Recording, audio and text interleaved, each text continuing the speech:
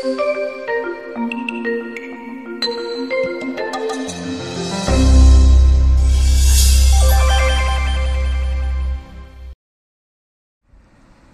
22:30.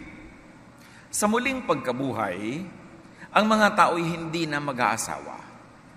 Sila ay magiging tulad ng mga anghel sa langit. Isa itong sagot ni Jesus sa tanong na kung maraming naging asawa ang isang tao sa buhay na ito, sino sa kanila ang magiging asawa niya sa kabilang buhay? At sinagot ni Jesus. Sa Mark 16:1-6, ikinuwento ang istorya kung paano ang mga babaeng pupunta sa libingan ni Jesus ay nagulat na wala na siya roon dahil siya'y bumangon na. Si Maria Magdalena, 2 pang babae, sila ang unang nakaalam na ang Panginoong Jesus ay binuhay ng Ama sa langit. Ano ang kahulugan nito sa atin? Resurrection into what? Binuhay siya para maging ano?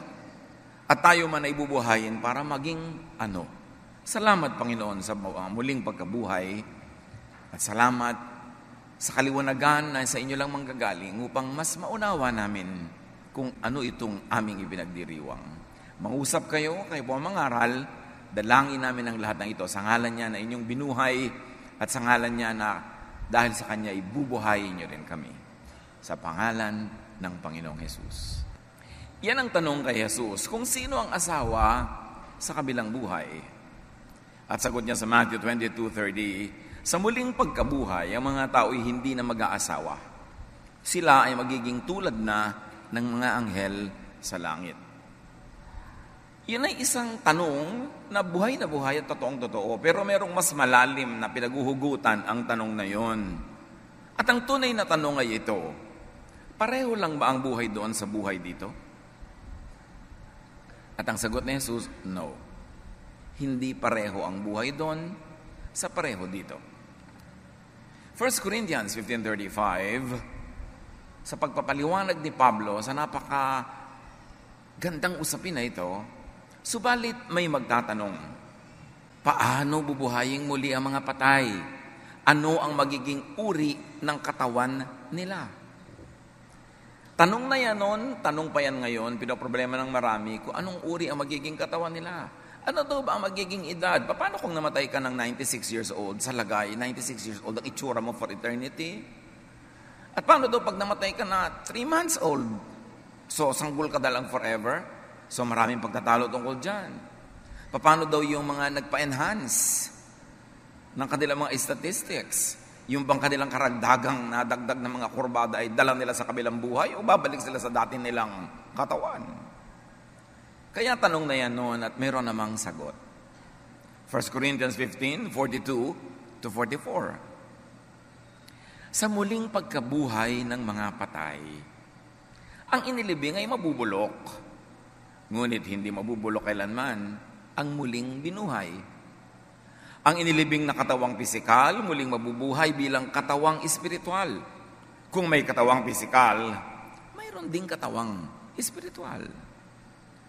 So sinasabi, iba na ang katawan sa kabilang buhay, iba na ang buhay sa kabilang buhay. Kaya sabi ng iba, abay dapat naman palang habang nabubuhay tayo sa katawang ito, ay gamitin na natin sa pinakamabuti. Let us minimize pain, maximize pleasure, and do the most good with these bodies. Kasi iiwan pala yan pagka tayo ay binuhay na muli. 1 Corinthians 15:50. Ito ang ibig kong sabihin, mga kapatid. Ang binubuo ng laman at dugo ay hindi maaaring makibahagi sa kaharian ng Diyos. At ang katawang nasisira ay hindi maaaring magmana ng hindi nasisira. So malinaw, hindi dala-dala sa kabilang buhay, eksaktong ang katawang ito. It will be left outside what you might call the portal or the stargate. Kung minsan nakikita natin sa mga fiction movies, sa mga science fiction, meron parang pinto na lalagos doon ang karakter, paglipat niya sa kabila, ibang-iba na ang mga bagay, parang ganun ang kamatayan daw. Pag dumaan ka ron, merong maiiwan dito sa side na ito, at iyon ay ang iyong lupang katawan para mabulok. Pero lilipat sa kabila ang iyong spiritual na katawan para ipagpatuloy ang buhay na ibinigay ng Diyos. 1 Corinthians 15, 51 to 52, isang hiwaga ang sinasabi ko sa inyo. Sa isang sandali, sa isang kisap mata, ang mga patay ay muling bubuhayin. The dead will be raised. At pinag-uusap-usapan ng mga theologian, is it an individual trumpet, the last trumpet? Is it the last trumpet for your personal life? Therefore, you are talking about physical death. After your physical death, bubuhayin ka na agad. O corporate trumpet ba yan para sa lahat ng namatay? Sabay-sabay bubuhayin. Hindi yan nilinaw. Kaya huwag na lang natin piliting linawin. Ang mahalaga, individual man o corporate, ang kamatayang ito ay pangkatawan lamang at ang espiritu ay lalo lamang papalao at sa higit nalong magandang buhay sa kabila.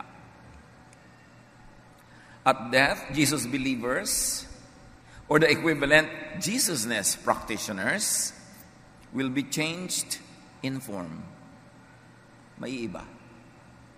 Meron na ngayong mga nagsasabi sa siyensya at napapatunayan na nila unti-unti na napapalitan talaga ng isip ang physical world. Na pag inisip mo, pwede talaga mangyari. Yung sinasabi ni Lord na if you have faith, tell this mountain to lift itself up into the sea, and it will. Yung talagang nababago ng iniisip ang nangyayari sa kapaligirang pisikal. Di lalo na kung yung espiritu mo na ang naghari at maiisip na niya na babalik na siya sa Diyos, kayang-kaya niyang palitan ang iyong physical body into a spiritual body. So at death, Jesus believers will be changed in form, and Jesus believers are people you might call people with personal encounter with Jesus. Yung nangusap ka kay Jesus, nakipag-usap siya sa iyo, may nagbalita sa iyo tungkol kay Jesus, nabasa mo ang mga katuruan tungkol kay Jesus. So ngayon may personal interaction ka with Jesus, yun yung Jesus believers. John 1:12, yet some people accepted Him and put their faith in Him, so He gave them the right to be the children of God. Tanong ng iba, paano po yung mga namatay at nabuhay bago isinilang si Jesus? Sa lagay, wala na silang kaligtasan, wala na silang buhay na walang hanggan. Paano yung mga taong, pinanganak na nga si Jesus, pero nung 11th century sila nabuhay sa mga kabundukan ng hibok-hibok. At hindi sila narating ng mga Western missionaries. Paano yun? Napapahamak sila. Kaya napakahalaga maunawa natin yung concept of Jesusness. So people who have personal relationship with Jesus are Jesus believers, but there are also Jesusness practitioners. People who subscribe spiritually and essentially to the ideals of Jesus and Jesusness, even without the personal interaction with the person of Jesus. Kasi yung Jesusness nandun na bago magkaroon ng personal Jesus. The idea that and the ideals personified in Jesus is what you might call content. And the person, the human Jesus, is the container. But even before the container became fully expressed in the person of Jesus, what is contained, the idea, the love of God, had always been there. Tingnan natin ang example kung bakit natin nasasabi yan. Matthew 25:32 to 46. Sa pagharap daw ng sangkatauhan sa Diyos, titipunin sa harapan niya ang lahat ng mga bansa. At sila'y kanyang pagbubukod-bukurin, tulad ng ginagawa ng pastol sa mga tupa at mga kambing. Ilalagay niya sa kanyang kanang kamay ang mga tupa at sa kaliwa naman ang mga kambing.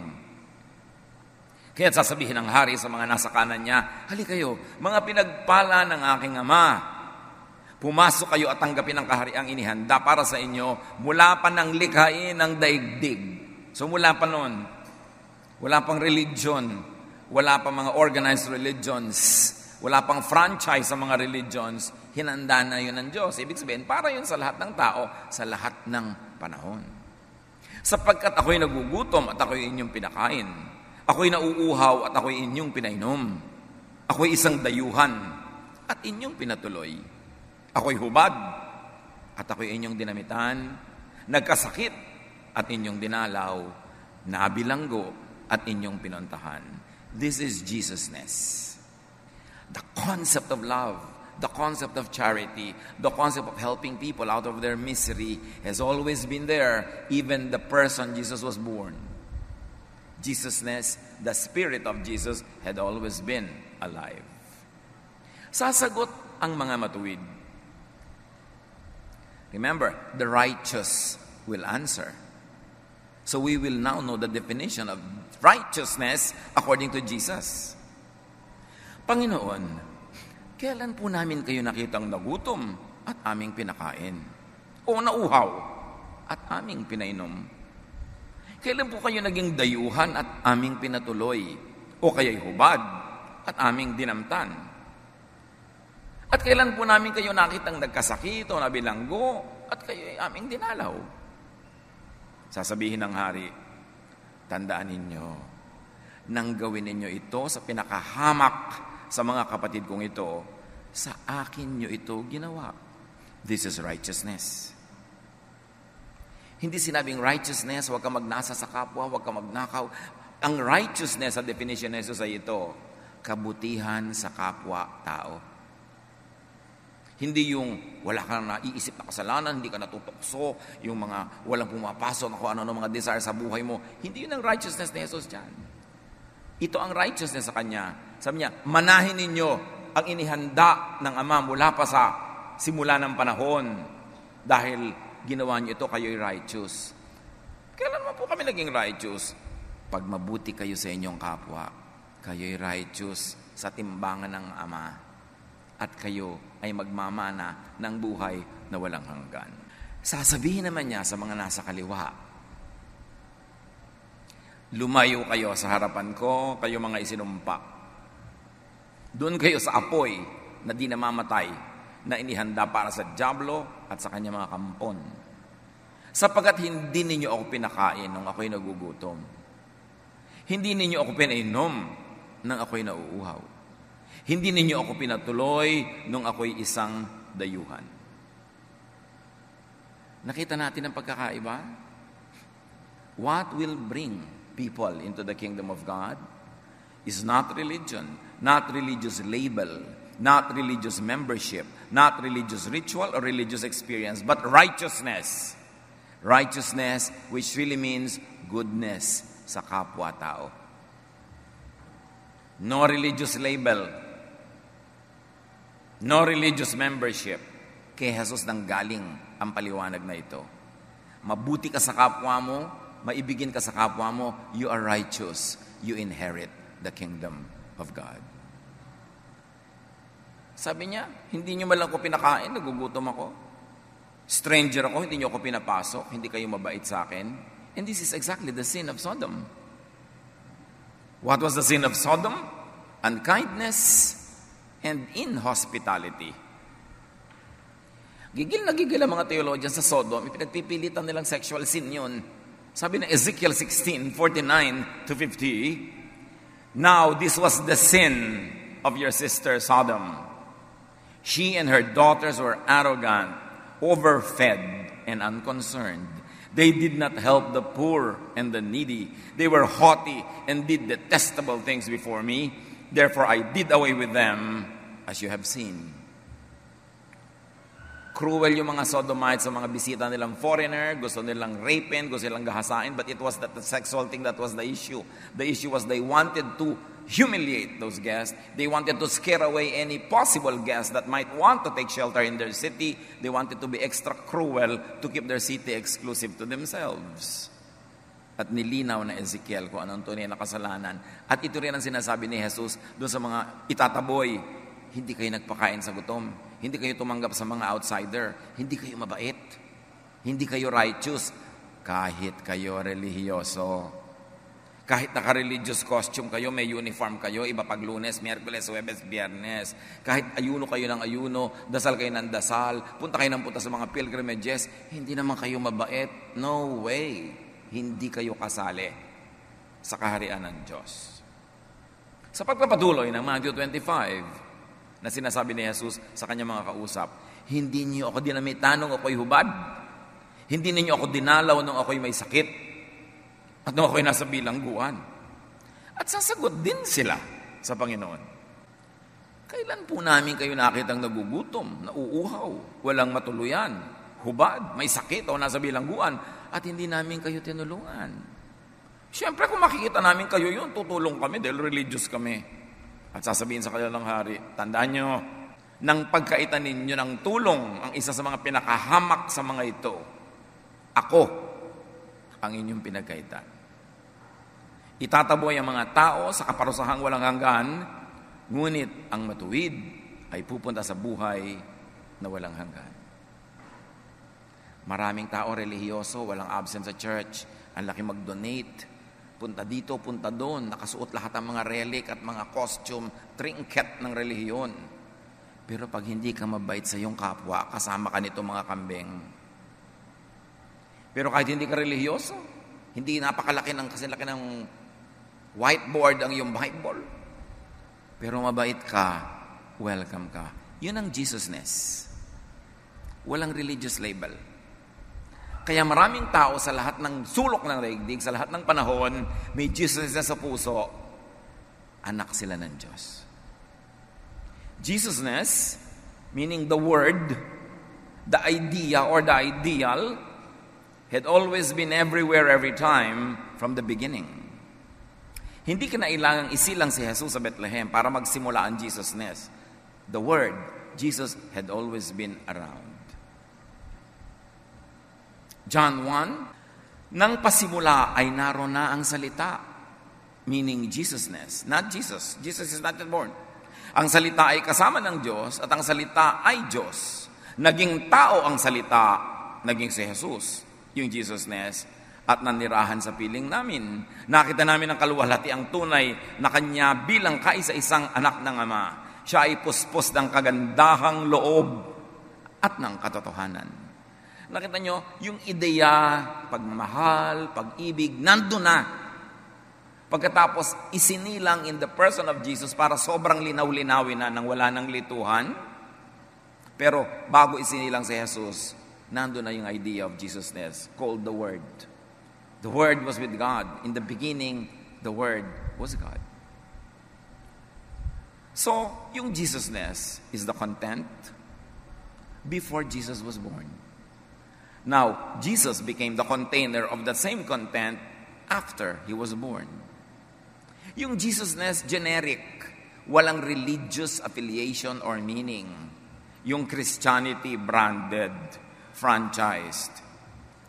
Naniniwala ba kayo na ang Espiritu ng Diyos ay nakarating lang sa Pilipinas noong 1521, dala-dala ni Magellan? At bago nag-1521, hindi nakarating dito ang Diyos dahil hindi siya dinala ng Western missionary? Jesusness had always been around. Ang ginawa kasi ng Western Church, finranchise niya ang Diyos. Pag hindi ka nararating ng Western missionary, hindi ka rin nararating ng Diyos.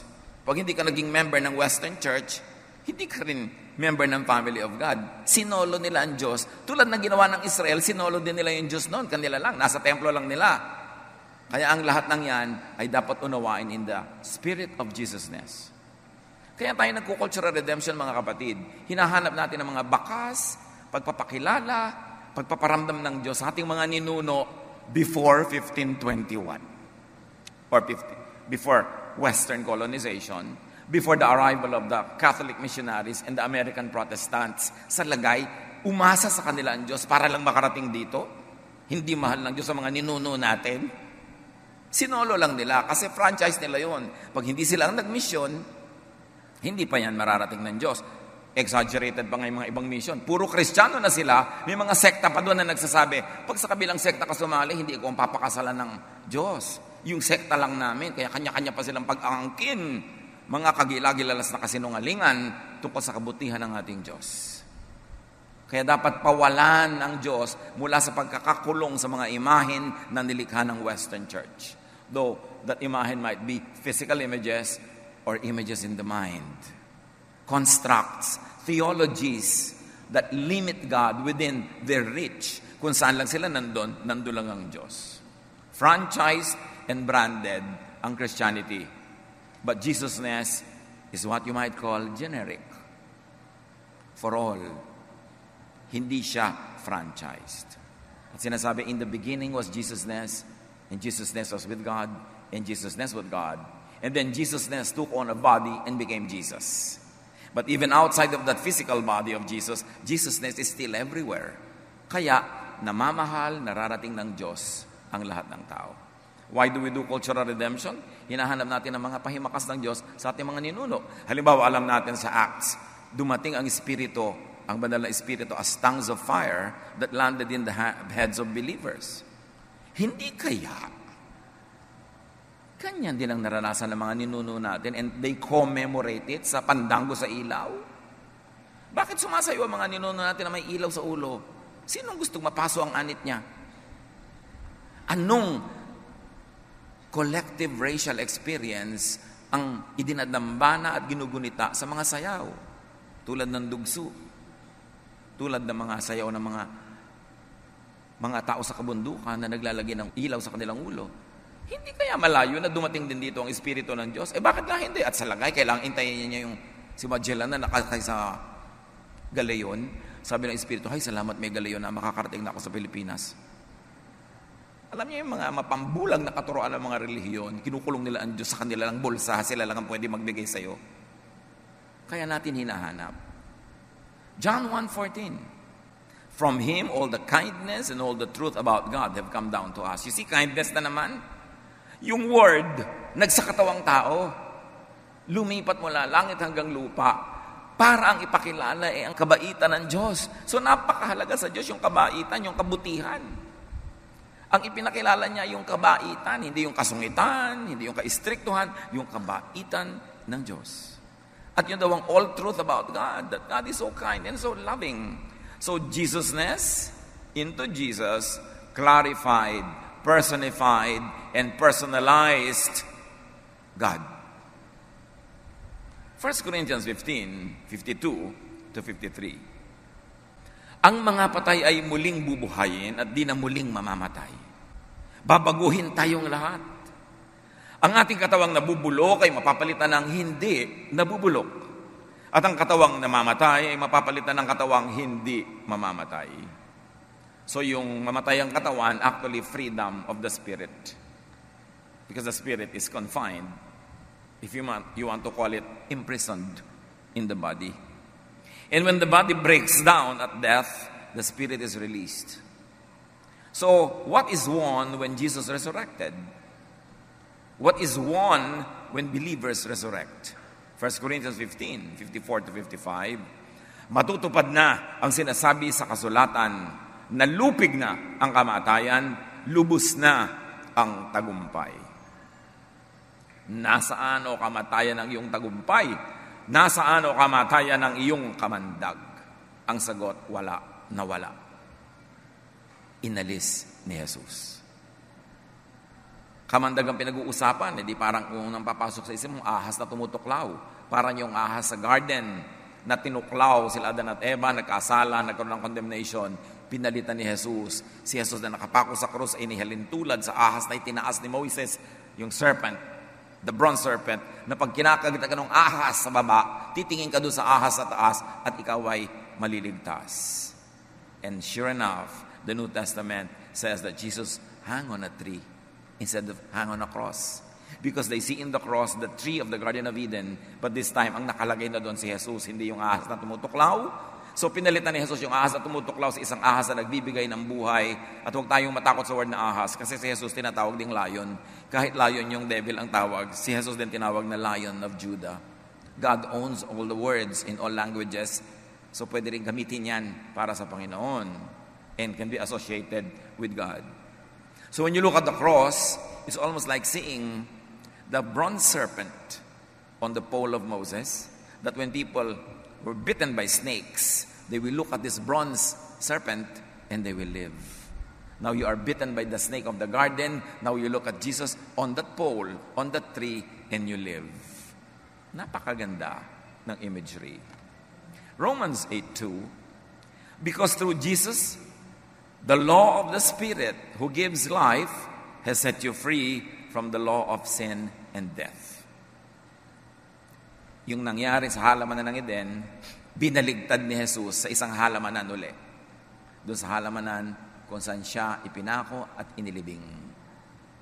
Jesus won over the law by living above it, by fulfilling all its requirements in behalf of all of us, by neutralizing and nullifying it with His perfect fulfillment of its Spirit in behalf of all, and by winning people over to His side, to the side of love, from the other side, the side of the law. Pag nandito ka sa kabilang bakuran, law, lagi kang broken, lagi kang lonely, lagi kang guilty. Pag lumipat ka sa bilang bakod, sa bakuran ni Jesus, love, forgiveness, acceptance. Yun ngayon ang basis mo for accepting death without the pain, na walang kamandag. Dahil pinagtagumpayan na ni Jesus ang kamatayan. Dati ang tao pag namatay, mabubulid, mapapahamak. Pero binaligtad ni Jesus yun na naging daan tungo sa walang hanggang buhay, ang kamatayan ng katawan. 1 Corinthians 15:58. Kaya nga, mga minamahal kong kapatid, magpakatatag kayo at huwag matinag. Do not be shaken by death. Do not be shaken even by the prospect of death. Because death of the body is entry point into eternity. 1 Thessalonians 4:13, mga kapatid, nais naming malaman ninyo ang katotohanan tungkol sa mga namatay na upang di kayo magdalamhati tulad ng mga taong walang pag-asa. So dapat pag naintindihan natin yung teaching, there's hope, not despair. So do not grieve. 1 Corinthians 15:58, maging masipag kayo palagi sa paglilingkod sa Panginoon dahil alam niyong hindi masasayang ang inyong pagpapagal para sa Kanya. So habang nabubuhay ka, limited lang ang time mo dito sa mundong ito, maglingkod ka and enjoy your life as well. Kaya nga lagi natin sinasabi, minimize pain, maximize pleasure, do the most good. And when God calls you, say goodbye to your physical life and say hello to eternal life. But while alive on earth, do Jesus' work. And what is the work of Jesus? To love people, to comfort the afflicted, to give relief to those who are tired and heavy laden. Ipahinga ang katawan, ang emosyon, ang puso, ang isip. Ang imbitasyon ni Jesus, come to me all of you who are tired and heavy laden, and I'll give you rest. So ang ministry ni Jesus, kung gusto nating sundan at gayahin, to give rest to the tired. Hindi tired na nga, inanag mo pa. Nagkamali na nga, nadapa na nga, sisipain mo pa, tatadyakan mo pa. Hindi ng ministry ni Jesus. Ministry ni Satan. Teach, exemplify, promote Jesusness. Beyond and above religious labels. What to not think about the resurrection? Do not think of the resurrection as just earthly life, part 2. Kaya ganyan nga yung mga tao. Pagka po namatay yung isang taong maraming naging asawa sa buhay na ito, sino magiging asawa niya sa kabila? Iniisip nila, yung buhay sa kabila, tulad lang ng buhay ngayon, inilipat lang ng lugar. No, iba na yon. Iba na yon. So love your earthly life now. Live your earthly life now. And when the time comes to leave this body, then do it with thanksgiving to God. Sayang ang buhay na hindi na-enjoy ang dapat enjoyin, hindi nakain ang dapat kainin, hindi na ihalakhak ang dapat ihalakhak, dahil laging nagpapapigil sa mga Pharisees. Sayang ang buhay na hindi nyo nalasap ang sarap na inilaan ng Diyos dahil puro pagtitimpi, pagpipigil, paghahampas sa sarili, puro paghandusay, paggapang, tinuturo ng relihiyon. Magdusa ka ng magdusa, may langit bukas. No, ang itinuturo ni Jesus, mag-enjoy ka dito, pag-enjoyin mo ang iyong kapwa, mahalin mo sila. At pag namatay ka, mag-enjoy ka rin sa kabila. Hindi sinasabi ng Diyos na magdusa ka dito, tapos sa kabila ka bumawi. Yun ang sinasabi ng relihiyon. Kaya naaawa tayo sa mga taong puro relihiyon buong buhay nila. Hindi sumaya, hindi lumigaya, puro pag-aayuno, puro paghahampas sa sarili, pagpapapako sa sarili, tapos namatay lang, goodbye na body, wala na yon, tapos na. Iba naman, hindi nalasap ang tunay na kalooban ng Diyos para sa buhay na ito. Life on earth is God's gift. It is not a problem to be solved. It is a gift to be enjoyed. Because God is good, God is kind. Pero kung ang pakilala sa iyo ay Diyos na mahigpit, Diyos na mabagsik, Diyos na lagi nagagalit, pinapakain ka ng buhay sa lupa, pinapatuka ka sa mga ahas, hindi ka talaga mag-enjoy sa buhay na ito. Kaya dumating si Jesus para ituwid yun. Para pairalin ang Jesusness, not Mosesness, not anybodyness, but Jesusness. Think of Jesus' resurrection. Colossians 1:18, siya ang ulo ng iglesia na kanyang katawan.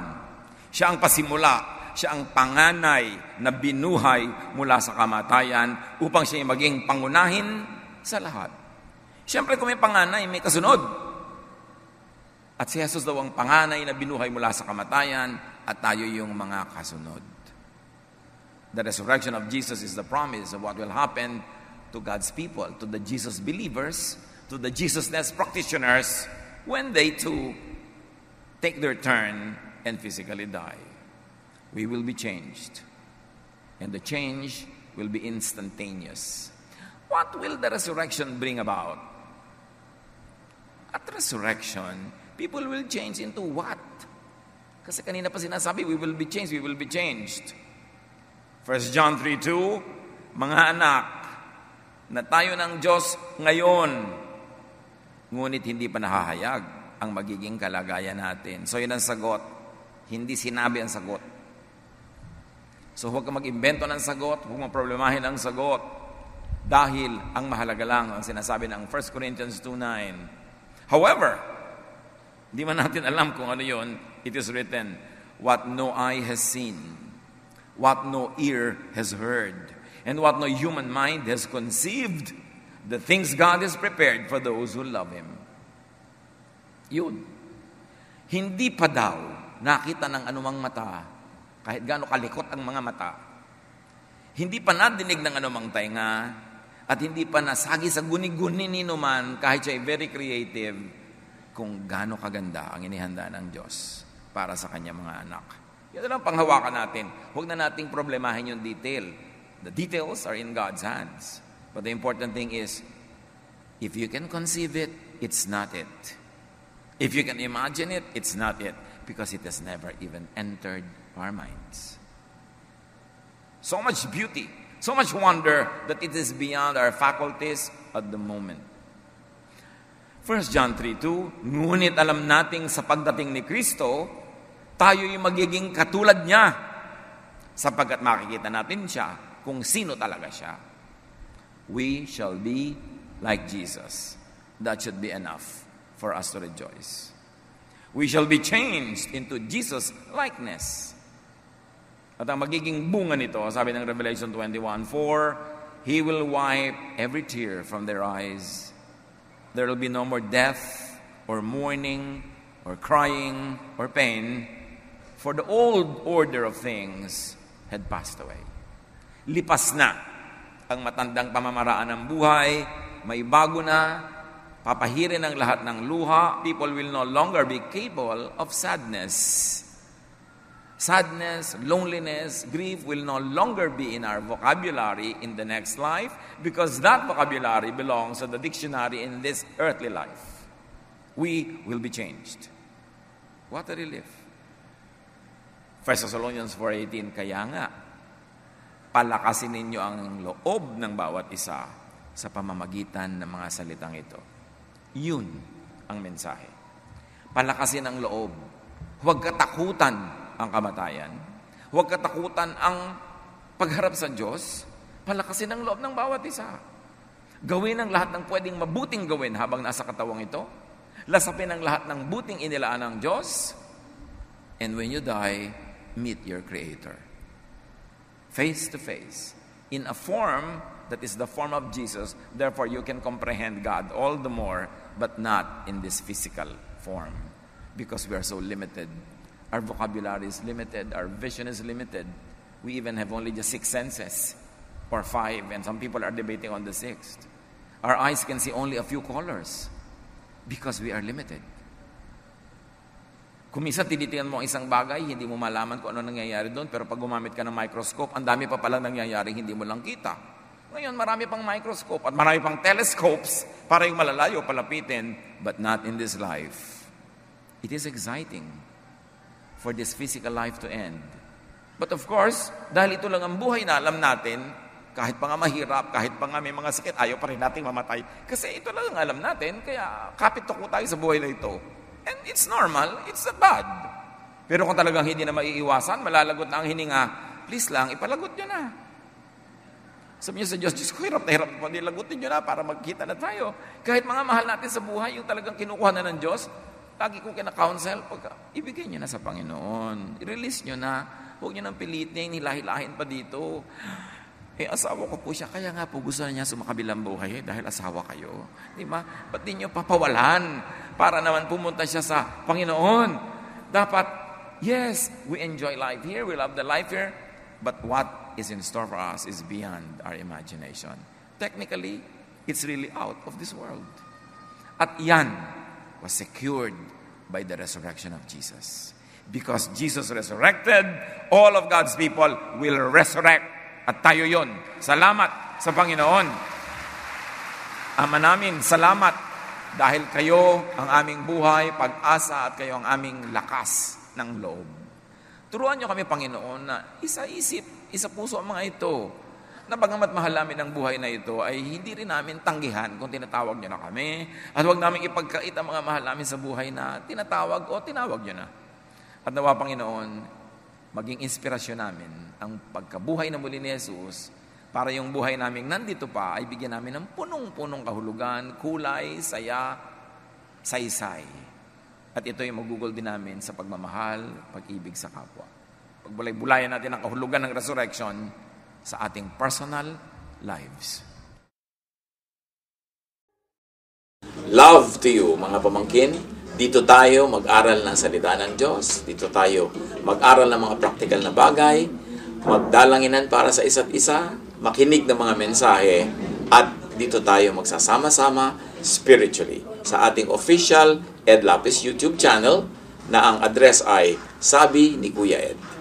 Remember, dito tayo ha. Sabi ni Kuya Ed, ang ating official YouTube channel. Visit Ed Lapis website for daily devotion, audio podcast, latest video message, send your prayer request, subscribe to mailing list and more. Visit edlapis.com.ph.